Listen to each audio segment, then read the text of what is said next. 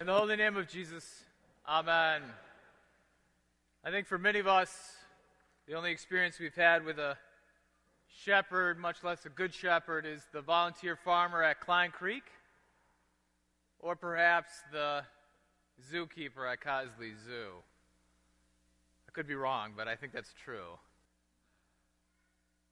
Which makes it hard to receive the gospel reading from today when Jesus talks about a good shepherd. Now, many of us have also been to Sunday school, and we've seen the very sentimental picture of Jesus the Good Shepherd. You've seen those. Jesus in a very white robe, lambs pure white, and all of them in a green pasture, happy. Life is tranquil. In fact, if you Google it, my favorite picture is Jesus and the lamb both smiling at you. While this might be tranquil,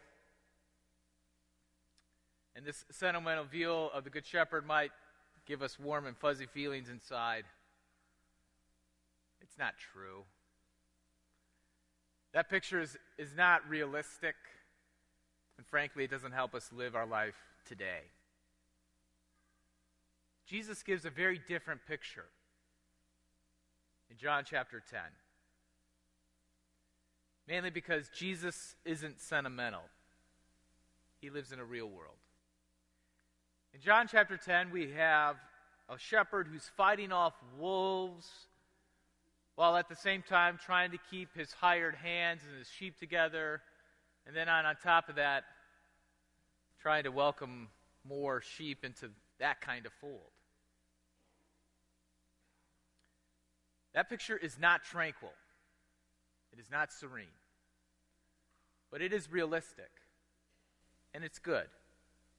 It's realistic and it's good because it shows that living life in the resurrection requires a lot of work. Even requiring a shepherd to lay down his life for the sheep. You see, what those sentimental pictures of the Good Shepherd do is they create false expectations of what the resurrection means for us today. It tells us that in our new life, everything's going to be just perfect. And as long as we feel good, everything's going to be okay.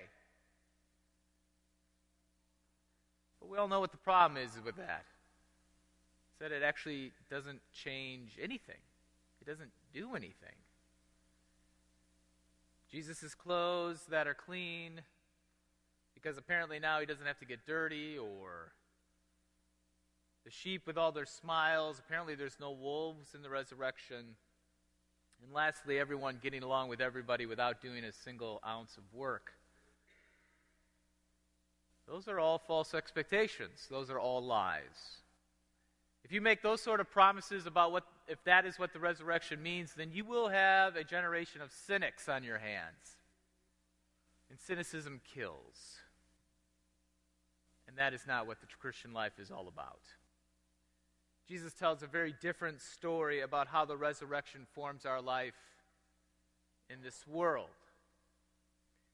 The world he describes sounds much more familiar. People hurting others, disloyalty from those around us, and communities and families falling apart. Pretending that everything is going to be okay in that circumstance will not change any of it. But someone who's going to lay down his life just to make things right might make a difference. When the Good Shepherd takes on that kind of world with broken families, broken relationships, and danger around the corner, by laying down his life, by taking on that world, he gives us hope. And then he also shows us what the resurrection does for us. There's a theologian named Stanley Hauerwas who was once asked this question: what breaks your heart? And how he answered that question was like this: one of the most heartbreaking aspects of our life together are young people who are desperate for something to die for, and we're afraid to give it to them. This fear, Hauerwas says, comes from the greatest enemy of Christianity: sentimentality. Not atheism, sentimentality. He says that sentimentality is seen most clearly in the Christian's unwillingness to have their children suffer for their convictions.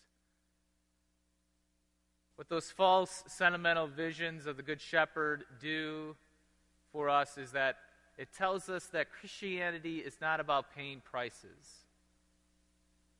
I think there's many of us who just don't want to think that what it means to be a Christian in this world today, we just might have to pay some prices. But living in the resurrection in the world where wolves come and attack us, people leave us, and community is fractured, living in that kind of world requires a lot of hard work, even laying down your life. And that is why the Easter is so hopeful, because the good news is that we as Christians actually have something to live for, and that we actually have a life to lay down. In a world full of wolves, broken promises, and relationships, we can't sentimentally pretend that it will be okay. Can't ignore it, because that won't change anything. Rather, because of Easter, we have a hope that surpasses all of what's wrong with the world, that empowers us to live a life that confronts the wrongs with everything we have. The resurrection means that with Jesus we can do something about it by laying our life down for others.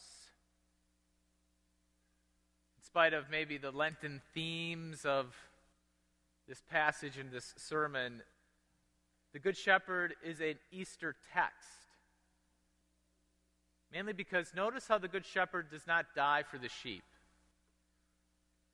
The Good Shepherd lays down his life for the sheep.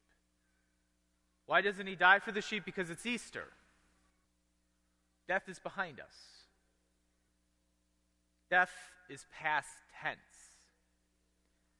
Jesus, as the risen Lord, lays down his life because the wolf can't destroy him. And really, the only person who can give life is the one who's actually living, the one who is set free from sin by the death and resurrection of Jesus. And we, as baptized Christians,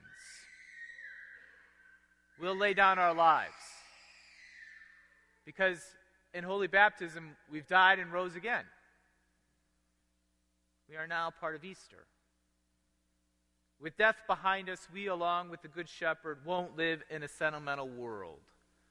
We're going to live in this world, in the real world.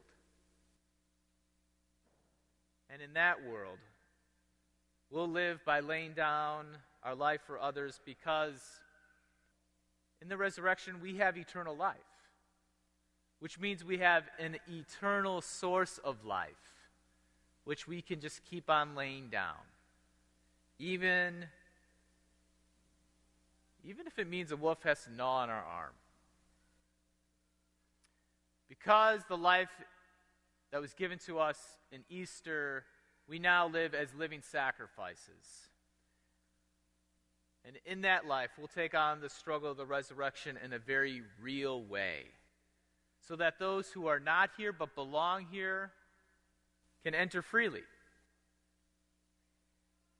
and then take up the struggle with us. In the holy name of Jesus, amen.